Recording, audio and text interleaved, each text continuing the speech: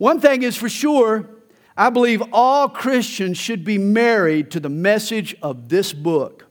We begin, Paul, an apostle, not from men nor through man, but through Jesus Christ and God the Father who raised him from the dead, and all the brethren who are with me, to the churches of Galatia. Galatia is in a region what is today known as Central Turkey. Julius Caesar described the people who live there. They are fickle. They are fond of change. They are not to be trusted. And this is the type of folks we find in Acts chapter 13 and 14 when Paul first visited this area of Galatia. When the sun came up over the gate at Lystra, Paul healed a lame man. You probably remember the story. The superstitious Galatians, they reacted by assuming that Paul was a Greek god. Paul preached the gospel to clear up the confusion. But as the sun went down that day, these same fickle folk, they were swayed by grace-rejecting Jews. And they took up rocks to stone Paul. He barely escaped with his life. What a change. In a sense, though, they were still throwing rocks when Paul wrote this letter. These Jews couldn't kill him, so they tried to assassinate his character, question his apostleship. Where were his credentials? Who appointed him? This is why Paul introduces himself as an apostle, not from men, nor through man, but through Jesus Christ. Ultimately, Paul's commission came not from a church or from a denomination, but from Jesus himself. Shortly after our church got started, years ago now, I went to the local Baptist church to ask if we could use their baptistry. People had come to Christ. They needed to be baptized. But when I went to pick up the key, the pastor asked, "The deacons want to know, are you ordained?" I replied, "Well, I guess I am. God seems to be blessing our ministry." No. Have you been officially ordained? At the time, I had not. It's funny, it wasn't enough that God had ordained me. They wanted to see it in writing. The irony is that you can have a wall full of ordination certificates and it only amount to wallpaper unless God has sanctioned your ministry. Hey, God's ordination is the only one that really counts, and it's the one that Paul appeals to here. He greets them, "Grace to you and peace." Here's Paul's familiar greeting. The sugar land of the Bible. Grace and peace, these two make beautiful music together. Grace and peace have been called the Siamese twins of the New Testament. Did you know the term Siamese twins refers to siblings that are joined together at birth? If they share a vital organ, sometimes they stay connected for life. The very first twins referred to as Siamese were named Chang and Eng. They remained joined for life. As a matter of fact, they eventually married, and they even fathered several children. Don't ask me for the details. But likewise, grace and peace stay joined together. Hey, you can't have one without the other. You can't enjoy the peace of God until you know the grace of God. And grace, rightly understood, always produces peace.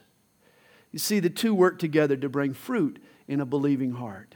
Well, he says in verse 3, "Grace to you and peace from God the Father and our Lord Jesus Christ, who gave himself for our sins, that he might deliver us from this present evil age, according to the will of our God and Father, to whom be glory forever and ever. Amen." Now, in most of Paul's letters, this is where Paul would insert the prayer that he had been praying for the church. But his heart is too heavy for that here. In regards to the Galatians, he has other concerns. There are burning issues that he needs to address. He says to them, "I marvel that you are turning away so soon from him who called you in the grace of Christ to a different gospel." As I mentioned earlier, the Galatians were a gullible and a fickle bunch, and that made them prone to false doctrine. Paul says they were turning away from the gospel of grace. The phrase in the Greek means to defect to the other side. The verb tense implies that they were not there yet, but they were getting close. Their faith was vacillating. They were losing their grip on God's grace.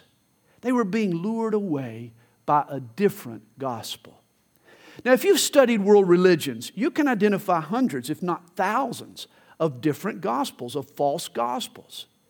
But I suggest to you tonight that there are really only two types of religion. There's the hand of man reaching upwards towards God, and there's the hand of God reaching downwards toward man. You see, all religions except one can be summarized as man's hand reaching upward, man's attempts to earn his way to God. They emphasize keeping of the rules and performing the rituals. They're a self-reliance. But Christianity is unique. It's God's hand reaching down to man. It's God reaching down through Christ Jesus, doing for us what we could never do for ourselves. This is the true gospel. In fact, Paul says this different gospel is not really good news at all. Verse 7, which is not another. In other words, it's not another gospel, but there are some who trouble you and want to pervert or literally distort the gospel of Christ. This is a distortion. There's nothing good about this other gospel. The Galatians were buying into a distorted version of the truth. You know, I believe that Satan distorts God's truth in one of three ways. Either he twists it, he subtracts from it, or he adds to it, and sometimes he does all three. Satan can twist the interpretation of a verse. He makes it say what it was never intended to say. Thus the old adage, a text out of context becomes a pretext. Satan loves to take the Bible out of context. Well, Satan also subtracts from the truth. He can dilute or water down its meaning. A.W. Tozer once said, some have so watered down the gospel that if it were a medicine, it could not cure us, and if it were a poison, it would not harm us. A gospel without repentance of sin isn't the gospel at all. But at times, Satan adds to the truth. And this was the strategy that had infiltrated the church in Galatia. False teachers called Judaizers agreed that salvation was by grace through faith, but, oh, and be careful of the buts. Hope you remember what your daddy said and read the fine print. But they added to the finished work of Jesus. They added to the cross. Here was their rap. Oh yes, Jesus died to forgive us. But if you really want to please God, you have to add to His work.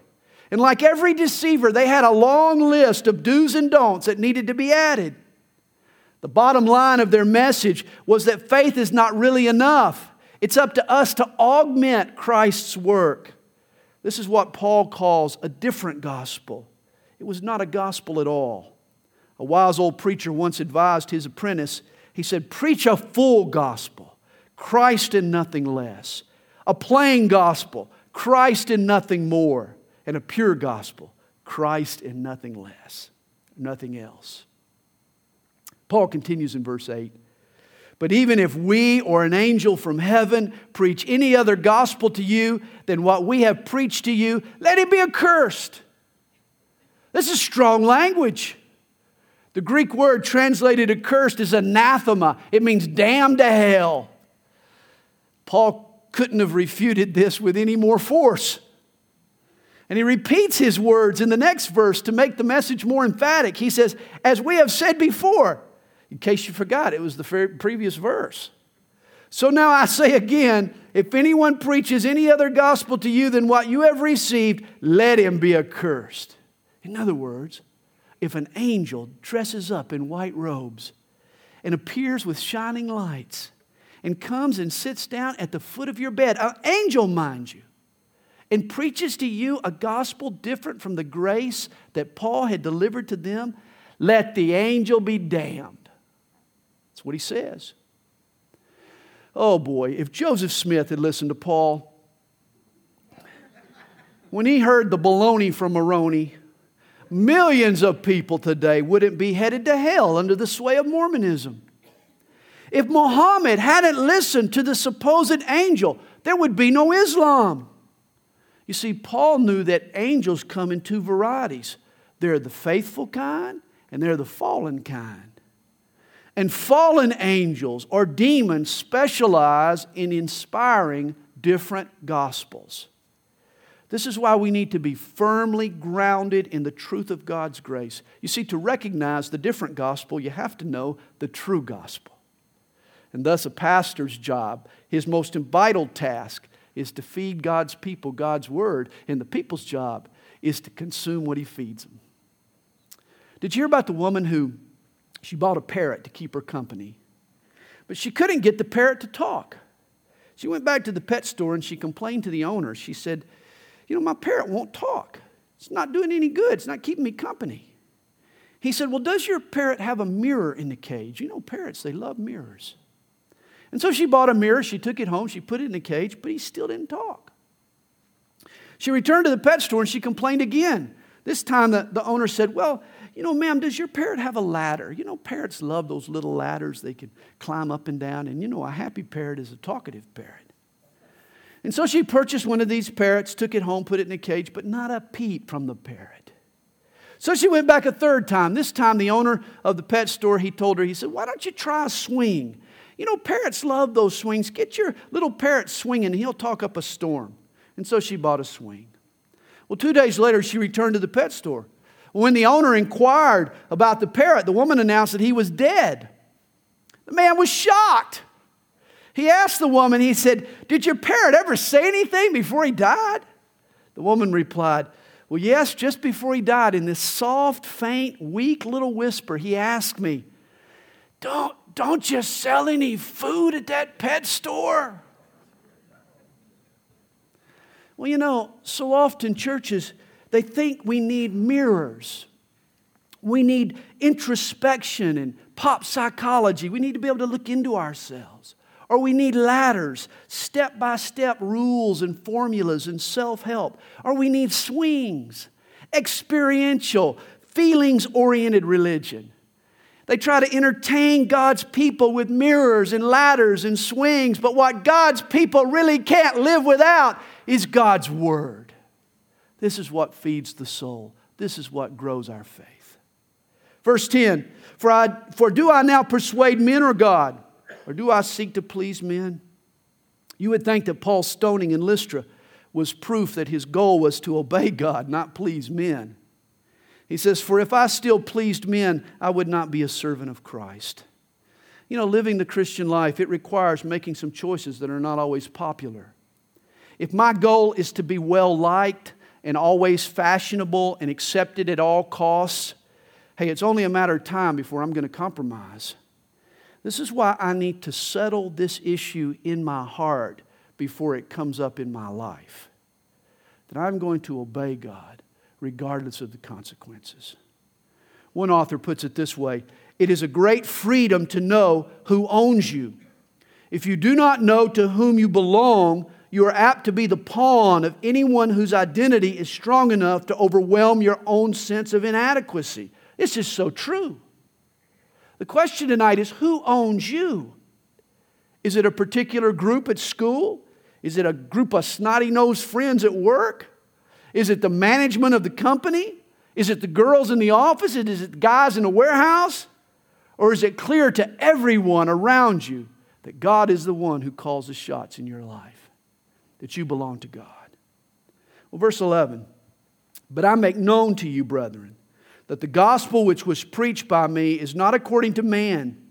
For I neither received it from man, nor was I taught it, but it came through the revelation of Jesus Christ. The gospel of grace that Paul preached was not his idea. It wasn't the result of his own vivid imagination. It was revealed to Paul directly by God. He says, for you have heard of my former conduct in Judaism, how I persecuted the church of God beyond measure and tried to destroy it. And I advanced in Judaism beyond many of my contemporaries in my own nation. Now he's talking about his gospel, and he's saying that his gospel wasn't the result of imagination, but neither was it the result of education. Paul sure wasn't taught the gospel of grace in the Jewish yeshivas that he had attended. I mean, Paul's former teachers were upholders of the law, not dispensers of grace. He adds in verse 14, being more exceedingly zealous for the traditions of my fathers. The gospel of grace didn't come to Paul through imagination or education or perspiration. He was exceedingly zealous. He worked hard to climb the ladder of legalism in Judaism, but that's not where he discovered God's amazing grace. Verse 15. But when it pleased God, who separated me from my mother's womb and called me through His grace to reveal His Son in me. The gospel of grace came to Paul not through imagination or education or perspiration, but through revelation. God revealed His Son in Paul. God's plan for Paul's life started long before he came to Christ. Actually, from the very day he was born. I'm sure we all can look back on our lives before we knew Jesus and see where God was working providentially for our protection and for our direction. It all came to a head for Paul on the road to Damascus. It was there that Jesus revealed Himself to Paul. But this verse mentions a different experience. There came a time when Jesus was revealed in Paul, not just to him, but in him. This may have happened when he was blinded by the light and in those days that he sat at the house of Ananias, or even later during his days in Arabia. But truly, the wonder of Christianity is that it's more than just a truth to be learned, but it's a living Lord that we experience in our hearts. Christ wasn't just revealed to Paul, He was revealed in Paul. And why? He says, so that I might preach Him among the Gentiles. Paul always loved the Jews, but the gospel to the Gentiles was Paul's calling from the start. After Paul was called, here's what happens, he says. I did not immediately confer with flesh and blood, nor did I go up to Jerusalem to those who were apostles before me, but I went to Arabia and returned again to Damascus. Now this is interesting. When Paul was saved, he didn't rush out to teach or even join a Bible study. Paul wanted to seek the Lord personally and privately. He went into the wilderness of Arabia and he got his DD, his doctorate of the desert. That's what he got. He wanted to seek the Lord before he consulted with anyone else. Just goes to prove God homeschools His kids. Now, obviously, I'm not against churches. You know that. I'm not against pastors. You know that. I'm not against good Bible teaching. But often people spend too much time listening to men, so much so that they don't slow down and really listen to God. It's not healthy when people can tell you what the pastor said on Sunday, but they have no idea what God said to them during the week. We look for direction in all the wrong places. Books and CDs and the internet. Hey, we end up with what everyone else has said to us, but what has God said to you? And the result is duplication, not inspiration. Hey, what we need is not imagination or education or perspiration or duplication, but a personal revelation from God Himself. That's what we need. That's what Paul received. Years ago, a sheep named Dolly was cloned by a British geneticist. That's how you say it. The experiment in cloning was hailed as a scientific breakthrough, and it raised all kinds of ethical dilemmas. But I thought, when I heard the news, I thought this. I said, wow, that's no big deal. The church has been cloning sheep for centuries. Rather than producing authentic, thinking, Spirit-led believers who have their own relationship with God, who are seeing the image of Jesus lived out in their life. So often churches are full of cookie-cutter Christians, just kind of stamped from the same mold rather than shaped personally and individually by the Holy Spirit. Years ago, Christian musician Steve Taylor, he wrote a song. I love this song. It was called I Want to Be a Clone. Here's a short little snippet of it. I'd gone through so much other stuff that walking down the aisle was tough, but now I know it's not enough. I want to be a clone. I asked the Lord into my heart. They said that was the way to start, but now you got to play the part. I want to be a clone. They told me that I'd fall away unless I followed what they say. Who needs the Bible anyway? I want to be a clone. So now I see the whole design. The church is an assembly line. The parts are there. I'm feeling fine. I want to be a clone. I've learned enough to stay afloat, but not so much I rock the boat. I'm glad they shoved it down my throat. I want to be a clone. And then the bridge ties it all together. Because if you want to be one of His, you got to act like one of us. Hey, Paul was nobody's clone. And he never would expect us to be either. The goal is to be conformed into the image of Jesus Christ. It's Him that we should all seek. Well, verse 18 tells us, "Then after 3 years I went up to Jerusalem to see Peter and remained with him 15 days. Oh, to have been a fly on the wall in that meeting. Paul shows up and he and Peter are talking it out. Wouldn't that be interesting? But I saw none of the other apostles except James, the Lord's brother. Now concerning the things which I write to you indeed before God, I do not lie." And of course the false teachers, they were accusing Paul of lying. He has to tell, I don't lie. He continues piecing together his life after his conversion. He says, "Afterwards, I went into the regions of Syria and Cilicia." You remember he spent time in Antioch, and it was from there that he was sent out to preach to the Gentiles, Antioch of Syria. And he says, "I was unknown by face to the churches of Judea which were in Christ.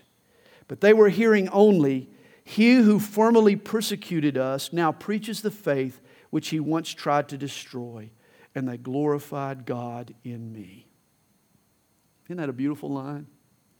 And they glorified God in me. I hope we all can say that. You know, the greatest proof of the gospel of grace is the trail of changed lives that are found in its wake. And the Apostle Paul himself was first in God's long line of miracles. The first testimony to God's amazing grace. Chapter 2. "Then after 14 years, I went up again to Jerusalem with Barnabas and also took Titus with me." Now this was after Paul's first missionary journey, after his trip through Galatia. Barnabas was Paul's Jewish sidekick from Jerusalem, and Titus was one of the Gentile converts that had come to Christ during his missionary journey. He says, "And I went up by revelation and communicated to them that gospel which I preach among the Gentiles, but privately to those who were of reputation, lest by any means I might run or had run in vain." And here is a good qualification to all that Paul will say later in this chapter. Paul will take an unbudging stand on the grace of God. But his staunch, strong conviction was forged through humble, honest reflection. Paul didn't serve in a ministerial vacuum. He went to Jerusalem lest he had run in vain. In other words, he wanted to check this out with other learned men who knew God and who walked with God as well. You know, sometimes Christians, they live in a vacuum. Sometimes ministers and pastors pastor in a vacuum. We start to think that our way is the only way, not Paul. He wasn't afraid to concede that he could even be wrong. He knew that his gospel was true. But he was open to the possibility that there may be something that he had missed. And thus he went up to Jerusalem to bounce the ideas off the brethren. You got to love him for it. He says, "Yet not even Titus, who was with me, being a Greek, was compelled to be circumcised." Now in Jerusalem there were Jews who tried to force Titus, a Gentile, to conform to Old Testament rituals. They wanted him to surrender his freedom in Christ and embrace their tradition. This was not what Paul expected to find among the Jerusalem believers. It was obvious to him that this church had been infiltrated. And Paul tells us by whom. He says, "And this occurred because of false brethren secretly brought in, who came in by stealth to spy out our liberty which we have in Christ Jesus, that they might bring us into bondage." This phrase, false brethren, is the Greek word pseudodelphos. It's a compound word, pseudo, which means bogus, and delphos, which means brother. Bogus brethren had infiltrated the church. The New English Bible translates the phrase sham Christians. Paul was the defender of the faith, but these guys were pretenders of the faith. They were probably Pharisees who had sneaked into the circle of the church. They may even have professed Christ and thought that they were Christians, but they were spewing a dangerous mixture of faith plus law. We know this bunch as the infamous Judaizers. They tried to make Jews out of Gentiles. In Acts chapter 13 and 14, these were the fellows who followed Paul while he was in Galatia. Now they followed him all the way to Jerusalem as he stands up for the Galatians and as he defends his gospel. Always remember, the most dangerous people to the body of Christ, the most dangerous factor to the body of Christ are not the blatant blasphemers out there. They're not the ardent atheists. No, our worst enemy is the bogus brother. It's the fellow who comes into the church with a mixture of grace and grunt. Lethal is the guy who teaches that you can obtain God's favor by grace, but then you have to maintain God's favor through this or that. Turn this guy loose in your church, and one day you'll wake up to a divided church. Hey, playgrounds have their bullies, and sadly, so do churches. This is the guy who comes into the church. Suddenly, his version of righteousness becomes the dividing line between the spiritual haves and the spiritual have-nots. He's the one all of a sudden who's defining who really loves God and who's the carnal in the church. The rules he deems important, the rituals he decides need to be kept, suddenly become the badge that everyone thinks they need to wear if they're going to be labeled spiritual. Everyone else in the church is second class. Needless to say, a bully is the kind of people who puts off airs that can kill the life and growth of a healthy church. Guys, it's grace that creates a mood of acceptance within the church. It's grace that allows people to grow at their own pace. It's grace that keeps people open to God rather than stifled by their own failures. Don't you budge an inch when it comes to God's grace. We need to make it the modus operandi of every area of our church. Paul refused to budge an inch in his stand against the Judaizers. He tells us in verse 5, he says, "To whom we did not yield submission even for an hour, that the truth of the gospel might continue with you." And don't underestimate the pressure that Paul was under to capitulate here. I mean, to a Jew under the law, insisting on Titus's circumcision, that was just a minor concession. And besides, the church was facing a major rift. I can hear the peacemongers squawking, "Paul, stop being so divisive. You're threatening the unity of the body." And yet Paul understood the one thing more important than our unity is the truth. He discerned at this critical moment that truth was more important than truce. You know, the legalist appears so sincere, so disciplined, so outwardly righteous, we think, how can I oppose him? The ritualist, he has the weight of hundreds of years of tradition on his side. Who am I to argue with him? And yet, if the people who know better don't stand up for the grace of God, these folks will take control of the church. And they'll create a spiritual bondage, and they'll wreck the life and the growth of believers. Former news analyst Elmer Davis once said of America, "This will remain the land of the free only so long as it's the home of the brave." And so it is in the church. We need to stand up for the grace of God and the liberty that we have in Christ Jesus. Verse 6 tells us, "But from those who seem to be something, whatever they were, it makes no difference to me." I love this. Paul expected some help from these elders here in Jerusalem. But apparently they took a back seat in this conflict. They only stepped up to support Paul after the smoke had cleared and he had been declared the victor. These men were apostles, mind you. The Big 12. They had a name, man, a reputation, some stature. But Paul was unimpressed. Notice what he concludes. God shows personal favoritism to no man. In other words, everybody puts their pants on the same way. For those who seem to be something added nothing to me.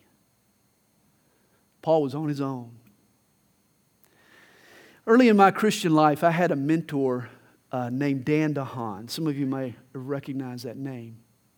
He was a chaplain for the Falcons for a time, and he had a real popular Bible study over in Marietta. When the Lord laid it on my heart to start a church, Dan was the first person I went to for confirmation. And I'll never forget what he said. He started out telling me all of the dangers and the pitfalls and the cautions. And he knew he was discouraging me.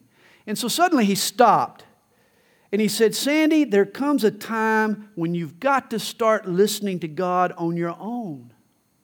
Only God can call this shot. I'll never forget it. And as usual, Dan was very, very wise. You know, I've discovered that you don't really begin to trust the Lord until you turn loose of everybody else's hand. Katherine Jensen puts it this way: life is like being on a mule team. Unless you're the lead mule, all the scenery looks about the same. And it's true. At some point, you've got to be listening to God, leaning on Him, trusting in Him, and walking with Him. Verse 7 tells us, but on the contrary, when they saw that the gospel for the uncircumcised had been committed to me, as the gospel for the circumcised was to Peter, for he who worked effectively in Peter for the apostleship to the circumcised also worked effectively in me toward the Gentiles. Now here is the realization that saved Christianity. That God gives to different people different callings and different gifts to reach different groups. God used Peter's Jewish heritage to reach out to the Jews, whereas He used Paul's familiarity with Gentile custom to reach the Gentiles. But one approach was no better than the other. Both were used by God to reach people. You know, some churches, they adopt a style that reaches the family crowd. Other churches seek to relate to the biker crowd. God calls each church to reach out to its own niche. Notice verse 9. And when James, Cephas, and John, who seemed to be pillars, remember who these guys are. These are the big dogs. Peter, James, and John, they constituted Jesus' inner circle. Peter, James, and John, they were there on the Mount of Transfiguration. They were there in the Garden of Gethsemane when no one else was invited. These were the big dogs, man. Paul says, but they seemed to be pillars. But when those who seemed to be pillars perceived that the grace that had been given to me, they gave me and Barnabas the right hand of fellowship, that we should go to the Gentiles and they to the circumcised. They desired only that we should remember the poor, the very thing which I also was eager to do. After this showdown with the Judaizers, the people that Paul came to Jerusalem respected, ended up respecting him. In the final analysis, it wasn't labels and titles and tags that meant much. They still don't, by the way. There was no substitute for courage and calling and conviction, and that's what Paul had. And that's what the men there in Jerusalem recognized. You know, over the years, I've seen folks sashay into our church, seeming to be pillars, thinking they were somebody, laying out their credentials, wanting to impose their brand of spirituality on the life of this church. Oh, they thought they were the ones that would straighten us out. They came in wanting to body slam the body of Christ with their legalism and with their traditionalism. But every time we've resisted. And we will continue to resist. Because I've been set free by God's grace. And I'm not going back. And this church is the house that grace built. This is the real grace land right here. And with God's help, I intend to keep it that way. I hope you do too. And as Paul discovers, the battle of God's grace is never over. The battle for this grace is never over. It requires eternal vigilance. Verse 11. He says, "Now when Peter had come to Antioch, I withstood him to his face, because he was to be blamed. For before certain men came from James, he would eat with the Gentiles, but when they came, he withdrew and separated himself, fearing those who were of the circumcision." Peter was dissing the Gentile believers. He was treating the Jews like they were first class, and he was putting the Gentiles back in coach. Peter was behaving as if God preferred the Jews over Gentiles, as if they were more righteous, the Jews, than the Gentiles. As if Christianity had its first string and its second string. Oh boy. Once there were two hunters. They went to Alaska to shoot some big elk. They shot 6 apiece. But when it came time to fly to the valley, the pilot, he told them, he said, sorry, but my plane, it can't safely carry 6 elk. It can only carry 4 elk. You're going to have to leave 2 of them behind. Well, the hunters, they protested. They said, wait a minute. See, last year we shot 6 elk. The pilot let us load all 6 on the plane. And it was the same type plane. It was the same weather. Same size elk. The pilot thought for a minute. He said, okay, load them up. But sure enough, the plane was too heavy. And on liftoff, it crashed into the side of a mountain. Well, as the hunters staggered away from the wreckage, one of them looks at the other and he says, "Where are we, man?" His friend replies, "Well, looks like to me about the same place we crashed last year."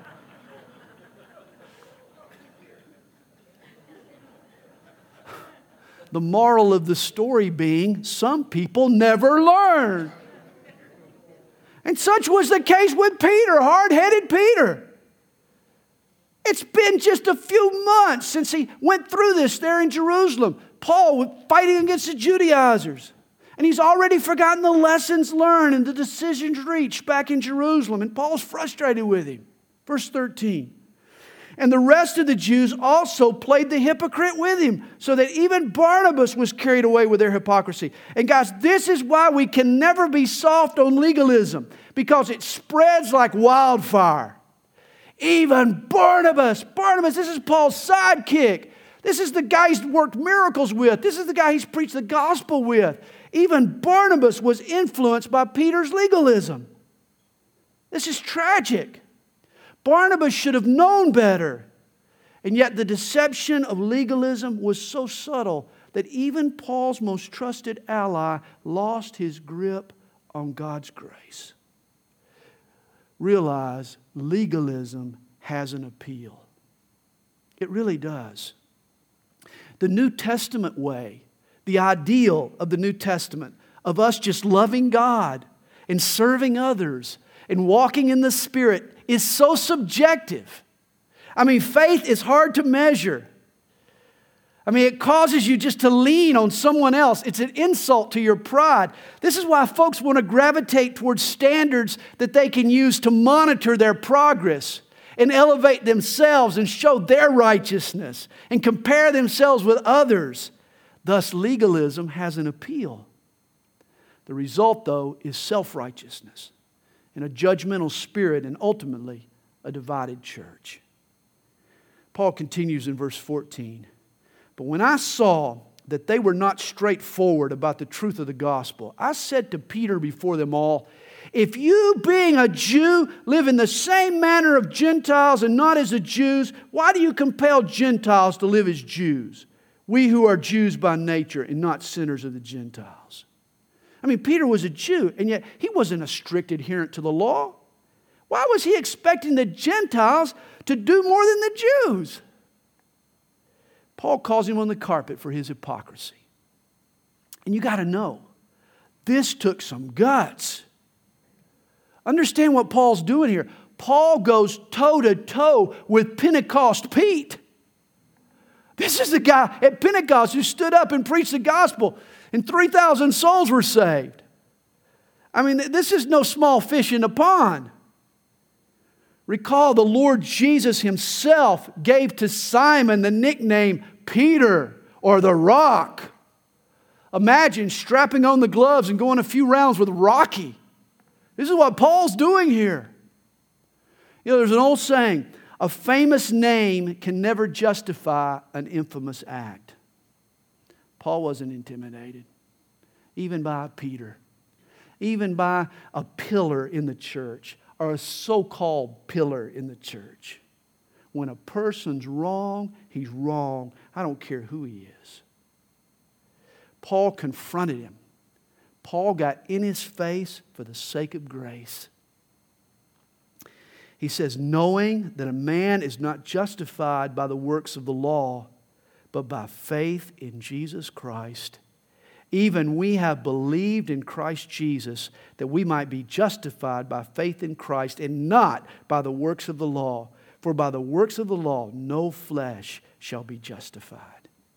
And I love this word justified. Of all our many blessings, this is the top of my list. I've been justified. You know what it means? It means that I'm treated by God just as if I'd never sinned. That's what it means. Because I trust in His Son, God chooses to treat me as if I'd never sinned, even though I have and I do. Wow! This is love that we could never deserve. This is raging, bountiful, extravagant grace. That's what this is. And if you're in Christ Jesus, if you put your faith in Him, you've been justified. This is how God treats you. And it's how God chooses to treat the person who trusts in His Son Jesus. You can try to force open the door to God's blessings with your good works or with your strenuous efforts. But trust me, the door won't budge when you're trying to force it on your own strength. But if you'll just put your faith in Jesus and trust that you're justified, suddenly you'll hear the tumblers start clicking. And instantly the door will swing open and the blessings will pour down and the love will fall out. And it's all because you've put your faith in God's amazing grace. This is how it works. It's through faith. Verse 17. But if while we seek to be justified by Christ, we ourselves also are found sinners, is Christ therefore a minister of sin? Certainly not. For if I build again those things which I destroyed, I make myself a transgressor. Now, Paul is saying it's possible for a Christian to actually shoot themselves in the foot. Did you know this? We can undermine the grace that God has lavishly poured out upon us. While God is treating you as if you've never sinned, you can treat yourself as if you have. God is loving you. He's drawing you. He's forgiving you. He's even blessing you. And you're still beating yourselves up over guilt. Now, you can do that to yourself. You can. It's called self-condemnation. You're still mourning over your sin while God is wanting to start you out on a new track. He's forgiven you of your sin. He no longer even treats you according to your sin. He's treating you justified. Why aren't you viewing yourself that way? God sets us free from the rules and the never-ending guilt that comes when we inevitably fail to keep those rules. This is why we need to continually walk and trust in His grace. Paul, in essence, is saying, don't return to the prison once you've been set free. Verse 19, for I, through the law, died to the law that I might live to God. I love this. Paul was a widower to the law. Paul was dead to the rules. Their relationship with Paul was over. He died to the law. It was behind him now. All he sees going forward is God and His grace. This is how he chooses to live. Paul is telling us that there are some things that just don't mix. Water and electricity doesn't mix, does it? Honey and vinegar. Hot summer days and chocolate candy bars. And law and grace. They're mutually exclusive ways of relating to God. If you're trusting in your own works, how can you be trusting in His? You've got to decide how you're going to relate to God. Through your own efforts or through God's grace. Paul tells us, I have been crucified with Christ. It is no longer I who live, but Christ lives in me. And the life which I now live in the flesh, I live by faith in the Son of God who loved me and gave Himself for me. Paul says that he was crucified with Christ. Jesus took the old Paul, his selfish, sinful nature, and crucified him. The same part of you and me was also nailed to the cross. Did you know Jesus has put an emphatic end to our inherent sin? Now to live under the law puts the focus on the wrong spot. You don't want to dwell on the standard. Instead, you want to have faith in the Savior. The life and the love of Jesus now lives in you. The inner part of you died with Christ. Why? So that you could now live in the grace of God and enjoy the freedom of God and live in a relationship with God, not under these rules and regulations. This is the wonders of God's grace. And through the life that He now lives through us, He can empower us to victory and to an overcoming life and to a joyous life. But it all happens through grace, not under the law. Paul concludes chapter 2. I do not set aside the grace of God, for if righteousness comes through the law, then Christ died in vain. Did you hear that?